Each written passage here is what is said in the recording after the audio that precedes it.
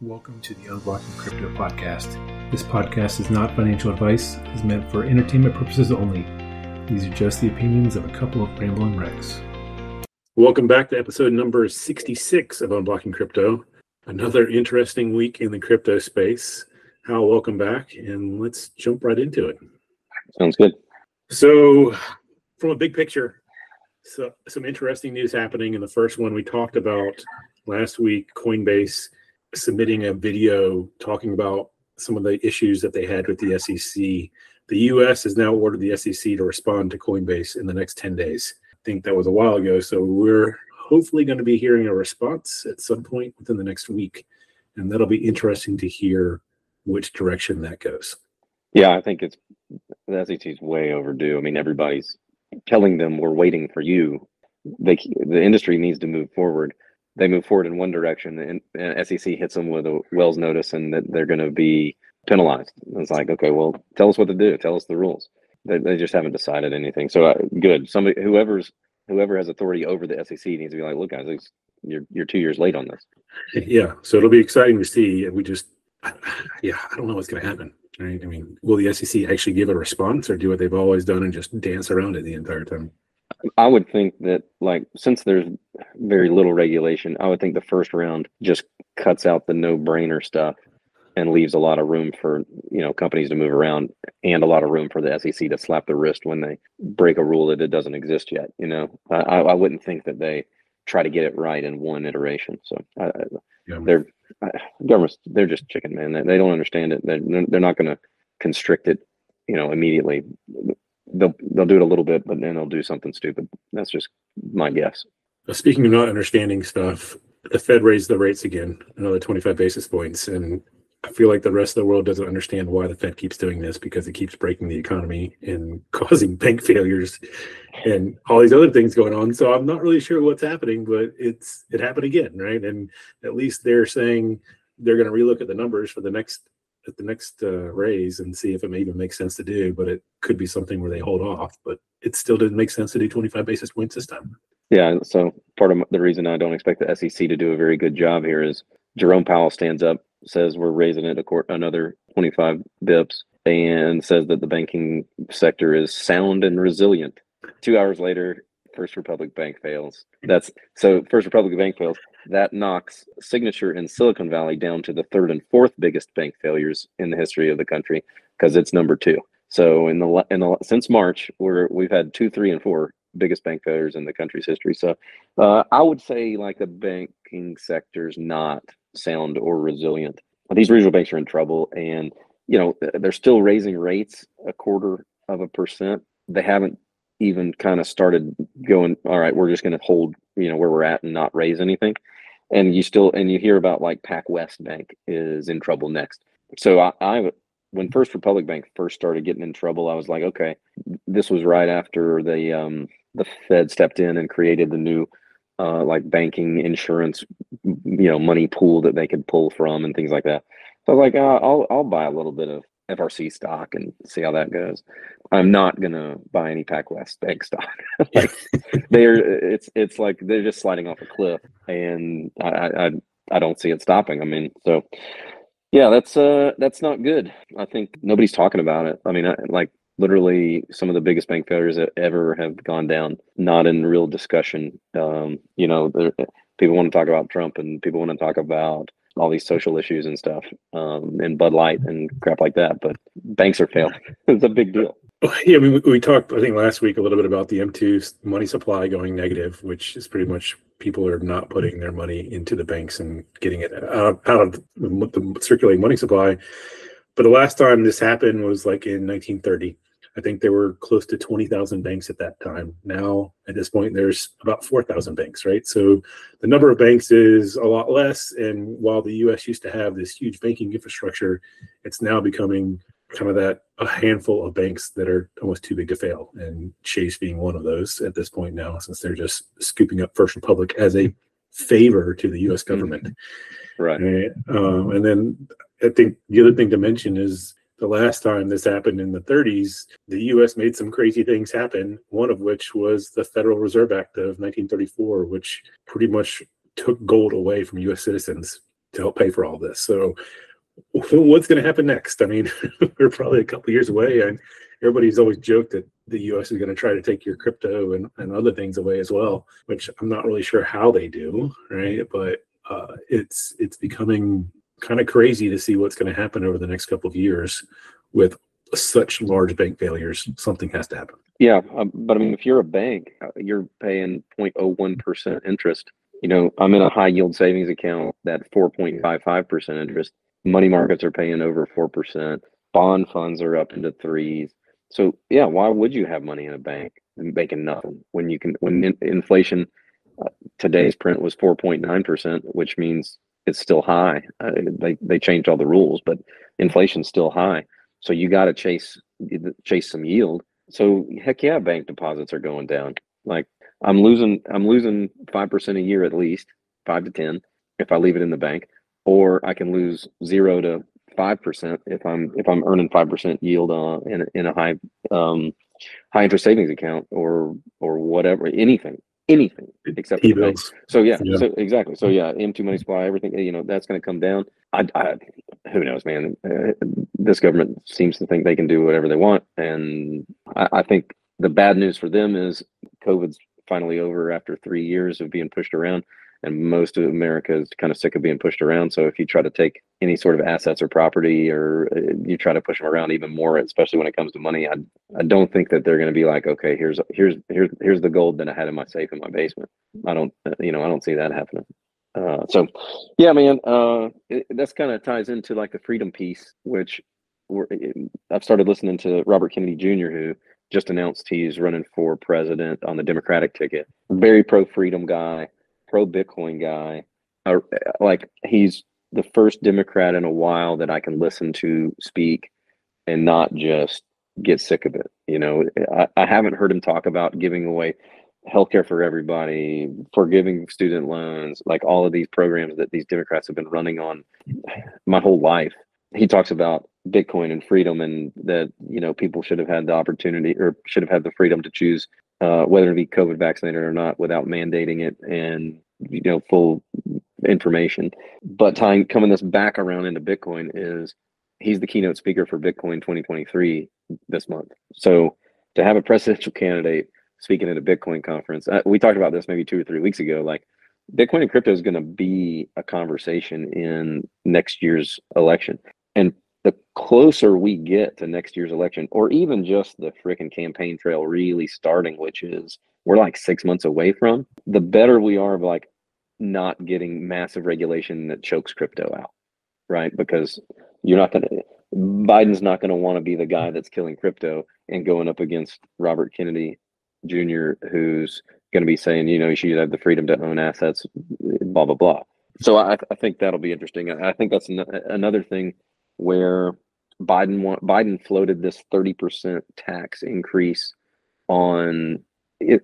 It says cryptocurrency mining, but Bitcoin's really the only one left that's proof of work that's of any significance. So it's a Bitcoin mining tax penalty of 30% on the electricity consumed, which I don't think it passes. If it does, kind of like ordinals and everything else, everything's good for Bitcoin, right? So you tax the electricity for Bitcoin, essentially the cost of electricity goes up to mine Bitcoin. So that cost of production of Bitcoin goes up. Commodities tend to they tend to approach the cost of production. So you're talking about essentially raising the price of Bitcoin to meet that production cost. On the other hand, you start taxing Bitcoin electricity 30%, and then you got to tax me 10% for using my electric dryer instead of hanging my clothes outside. You got to tax me 25% because I'm driving to the beach instead of driving to work on my fuel consumption.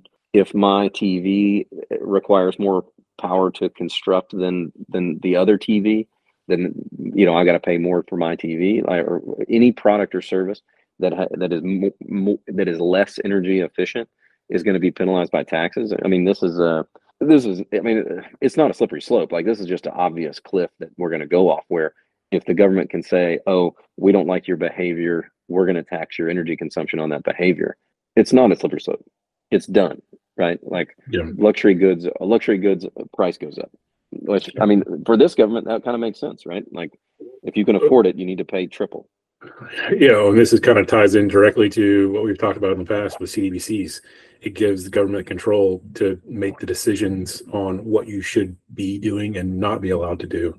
And I think there's even like something else that they're looking at as taxing the water for your washing machine. I don't know. I guess I saw something about that. I haven't really looked at it. Like it's crazy all the stuff that it's turning into, but that is literally what the whole goal of the CDBCs are going to be, is to almost force you to do certain things the way that they view that they want you to do it. And Yeah, that's a little scary. CBDCs are falling into the category of a thing that I thought was a conspiracy theory that I was like, yeah, it's worth thinking about. It's not going to happen. Like, it'd be, you could write a fiction novel about it, and you could kind of create this universe where, where that occurs. And, or maybe, China's all about it with the social credit system, but not in America, right? America's all about freedom, da, da, da. And then you start having these conversations about taxing electricity for actions that the government doesn't like.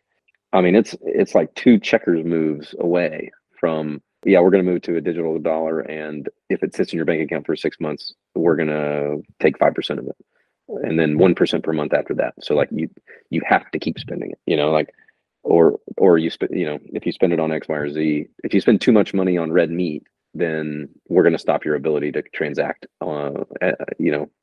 in that category. It's one of those conspiracy theories that's just getting closer. Well, and it's not that I pay a ton of attention to the news or anything outside of the crypto news, I guess I should say. But one of the things that it seems like that's happening is Biden is not answering any questions that the press asks him. So it is literally, it can't be good for democracy when the president does not answer any questions that we'll say the general public has about the decision that he's making. So this kind of goes back to Robert Kennedy Jr. running for president. Like, why would you not vote for somebody that is actually answering questions and giving his opinion rather than just saying, here's the decision we made, no questions, sorry, I'm not going to talk about it. Well, to add on to that, I read that the Democratic National Committee or Convention, the DNC, said they're not going to do debates in the primary. So listen, I didn't read it enough to know that it's like a hard and fast fact, but I definitely read one article, something hits your Twitter feed and you click on it, and it's an article from a website, so I kind of Googled it. They like, I think Reuters or like a legitimate news source reported on the DNC not having debates in the primary. And then I think they talked about the Republican side was going to do the same thing. I'm like, this is going backwards. This is the wrong direction. Wow, this is interesting. So it's just going to be a random number generator that picks the person that's yeah. This guy's blue, this guy's red. Vote for one of them. Yeah. All right. So let's get back to the crypto side of things. I know one of the other big things gladly to talk about is what happened with just the Bitcoin network, right? I mean, the network has been used quite a bit lately, and even so much to where Binance halted some of their withdrawals for a few hours, a couple of times on their platform, just because there was so many transactions. So on the base, that's fine. The Bitcoin network congestion is due to these ordinals. But now that people can effectively make NFTs, or they can make Satoshis non-fungible, and they can tag images, text, and things like that to individual tokens, that has really blown up. So 50% of transactions were these ordinals. So the Bitcoin is not designed optimally for maximum transactions. It's designed optimally for security. So it's always been a knock on Bitcoin that it can't handle the transactions it needs to handle in order to be a monetary asset. And so that's why you have layer 2 things like Lightning to kind of make all the small transactions happen. And then you peg the base layer every, however often, in order to keep everything in line. We're setting records for transactions. We're setting records for the number of transactions waiting in the meme pool. There was like 450,000 transactions waiting yesterday. which is kind of bonkers crazy because when I was doing my tax loss harvesting in December, it was zero. Every time I wanted to do a transaction, it was happening in 10 minutes. And so I read about Binance canceling the withdrawals because of fees. So as the mempool fills, you can increase how much you're willing to pay to get your transaction done in order to kind of move up in the line. And so Binance was like, look, these transaction fees are too high. We're just gonna halt Bitcoin withdrawals. I read a little bit that maybe they had an issue technically moving Bitcoin from hot to cold wallets, but I couldn't really figure out if that was true or if it was the transaction fee side. But we did have a block where the transaction fees were greater than the block reward. So there was a block that somebody went out there that was worth like 12.5 Bitcoin, which is crazy. But it is kind of interesting because it's a glimpse into how the Bitcoin mining world is going to work as the block reward comes down next year in the halving to 3 1/8, and then after that it's 1.5-ish. But these transaction fees are going to keep coming up, especially if the transactions on the main chain are large, right? If Lightning is doing a lot of work to alleviate these transactions that are on the main chain, if they move over to the Lightning network, and then the Lightning just every hour or 4 hours or whatever pings back to the main chain, they're going to be big transaction fees. So the number of transactions comes down, the size of the transactions comes up, the transaction fees come up, and mining for Bitcoin remains to be a profitable endeavor. So I think I like it. I like the little stress test on Bitcoin. I like seeing like, okay, well, we have this problem. My favorite thing is no dummy can step in and change the rules to process these transactions. Oh, we're just going to do this temporary thing. We're going to make this change so that, nope, it's just going to run this way. And then we'll just see what happens. And then if you want to make the Lightning network work, or you want to make a different competitive network to the Lightning network, or you want to do any of that crap, you can do that. But Bitcoin stays the same. We deal with it the way we deal with it. And so I dig that. Like, I think that's a good part of this whole process. Yeah, I think one of the things that I saw was this whole concept of the BRC-20 tokens, which was created a couple months ago. It's kind of similar to what Ethereum has with their ERC-20 token standard. And I think there's $1 billion market cap on BRC-20 tokens now. So, and that's just kind of starting, and it's creating a ton of these transactions, a ton of fees. To me, the question has always been, what's going to happen when the reward for Bitcoin gets so low? How do miners continue to make money? And with this, more fees being on a single block on the fees versus the actual reward for the Bitcoin, that starts to make it a little more clear that yes, you're going to want to be a miner, because not only can you win this block reward, but the fees associated with it are going to be just as great, if not more. Right. Well, that rolls right into the next piece, because we're in kind of a Bitcoin price between 25 and 30,000. Used to be at 60. Hash rate at all-time high. There's tons of miners out there, and we're still reading good news for Bitcoin miners. Marathon is opening a large immersion mining operation in Abu Dhabi, and that's something I wouldn't expect to hear when the Bitcoin price is less than half of its all-time high. Like, normally this is when miners are just struggling to get by. Again, Bitcoin just keeps going, right? Yeah, CleanSpark was another miner that they are pretty much doubling the amount of miners that they're going to be acquiring, or that they have in their network already. They just signed like $145 million pretty much PO to get some more ASIC miners, and I think they're actually based in Georgia too, which is kind of exciting. But it is the adoption rate of Bitcoin, or the transaction rate, the hash rate, whatever you want to call it, is continually going up right now during this bear market where everybody thinks that Bitcoin is dead and dying, and the metrics are completely showing the opposite. Everybody wants to be a part of it now. Yeah, and that just makes it more secure. Yep.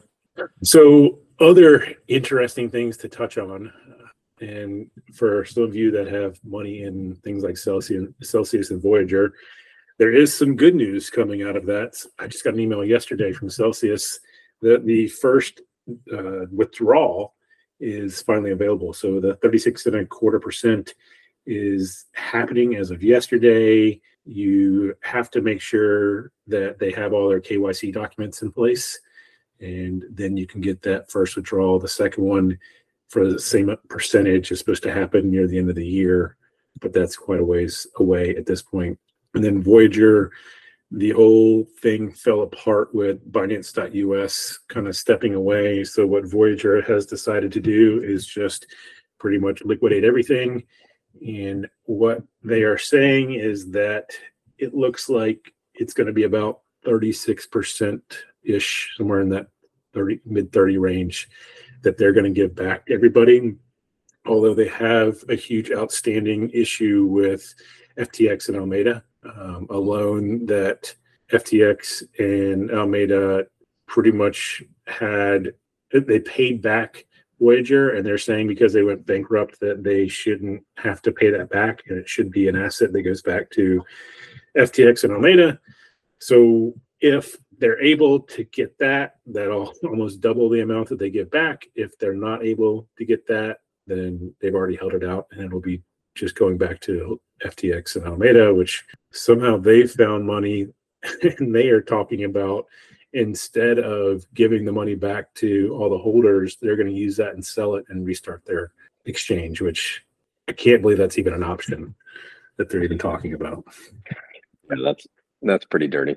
On my side, BlockFi, they have a hearing this week about there's a challenge to when the cutoff was for withdrawals. So there might be another $375 million available to BlockFi account holders that didn't get their money out, or that they requested their money but they didn't come out.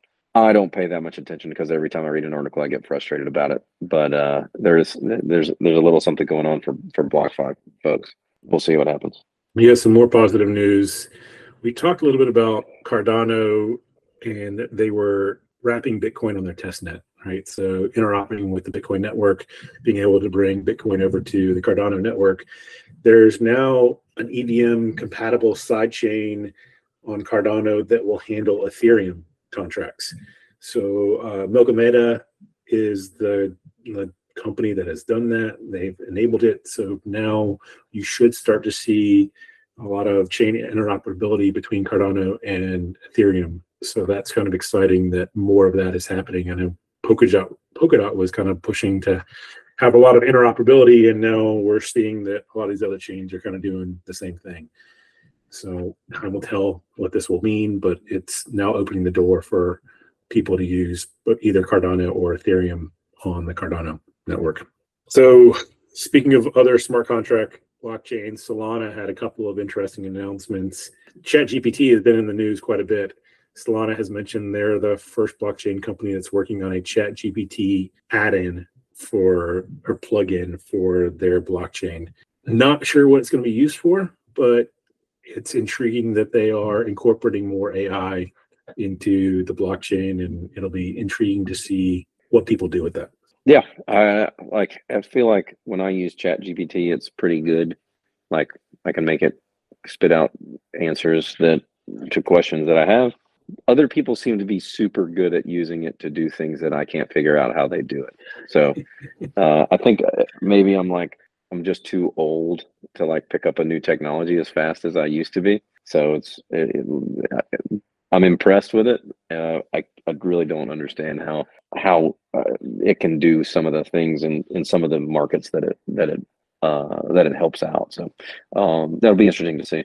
Yeah, the other thing that you're able to see now is their phone that they released, the Saga. It's about $1,000 phone. It has probably some of the best security for a phone for crypto, and it seems to have a lot of people impressed today. And what they've done is they've almost created it runs on Android, so you can access the Play Store, but you can also access kind of the Solana dApp store as well. So you can utilize that for anything on the Solana blockchain. And it'll be interesting to see how that does. I mean, Solana kind of struggled a little bit after the whole FTX meltdown, and we wondered where it was going to go. And a lot of projects were leaving Solana. It seems like the people that have stayed, there's still some smart people there, and maybe they're doing some cool things, but I guess time will tell to see if it really turns into something. Yeah. I mean, I feel like right now is a good time to position yourself if you're a altcoin, so that when the hype train does start back up, and you can be the recipient of a lot of funding. Sushi Swap was also in the news, so they just released their V3 software, which, to make it simple, all it does is make their liquidity pools more efficient. They are probably now the largest decentralized exchange out there, and making things more efficient just means that you get better prices when you're trading from one thing to another. So good news there. They were another little company, their project that went through a lot of turmoil and changing over to DAOs and all kinds of crazy stuff. So it's exciting to see that they're continuing to work on their project and it's getting better. Yeah, I mean, I'm not following altcoin stuff much, but the more things they do, the more opportunity they have of finding a good niche and a good product market fit, so that it helps out. So keep trying stuff. Yeah, there's another project called MeWe, which is pretty much an alternative to Facebook. It's got about 2 million users, so it's still pretty small compared to what Facebook is. But they have just announced that they're going to be moving to a dot parachain. So this will be completely decentralized on the Polkadot network, and it'll be interesting to see if it takes off, if people want to protect some of their privacy and data from Facebook and still have the ability to have a social platform. And then kind of the last thing on a big piece of news was Avalanche. They are having a huge unlock on their tokens in, I think, the end of May, like the 28th. So about $168 million worth of tokens that are about to be unlocked. I guess more so just be aware, if you do have Avalanche, that could cause some sell pressure and for it to go down. But at this point, there's no telling what's going to happen. We all thought Ethereum unlocking some of their staking rewards was going to be a huge sell pressure, and all we've seen so far is more people are actually staking Ethereum on the network now that they know they can get it off. So it's been good for Ethereum. How it affects Avalanche, there's no telling. Yeah, I can't keep up with Ethereum staking and unstaking rules, and I don't try. I'm not staking Ethereum. Yeah, I haven't either, but I think the thought behind it all is that because it does provide the ability to get stuff back, it allows institutions to join the Ethereum staking side more so now. And right, since it is proof of stake, I would rather it be more people staking rather than the chases and consensus of the world being the fewer major big players. staking houses. Yeah, the ones making the decisions. NFT stuff that's interesting to talk about too, since I always want to talk about that. Alibaba was in the news. They are launching or putting together a launch pad for businesses to deploy metaverses on the Avalanche blockchain. So that's kind of interesting to see. It's called, I think, Cloudverse, but it will pretty much enable any business to go create their own metaverse through Alibaba. So it's cool to see a large non-Web3 company getting involved with a Web3 company like Avalanche and creating an opportunity for more customers to create their own metaverses. How that happens or how many people will actually utilize that is still to be determined, but it's exciting news to see. Yeah, I mean, my first thought is the power consumption of the metaverse is astronomical. So I wonder how the U.S. government's going to handle taxing people who are using power to operate within the metaverse. Yeah, that's a whole nother issue to deal with. Amazon had some pretty big news too. So we talked, or at least mentioned, Amazon coming out with like an NFT Marketplace in the past, or they were really interested in it. They had made some investments. Though they are officially launching this month on May 15th, so not many days away. It will be mainly focused on blockchain gaming, which we've kind of said gaming is a huge theme for 2023 and beyond, just to get more and more people into the crypto space. It'll be compatible with a handful of other blockchains, Ethereum being one, Avalanche being one, I think Chainlink being one too. So it'll be kind of exciting to see. The cool part about that is if you look at the Amazon ecosystem, they have close to 200 million people that that utilize Amazon, right? And not all of those are definitely on crypto, but Amazon is going to make it easy to where you don't have to have your own wallet or anything crazy. They'll handle a lot of that on chain.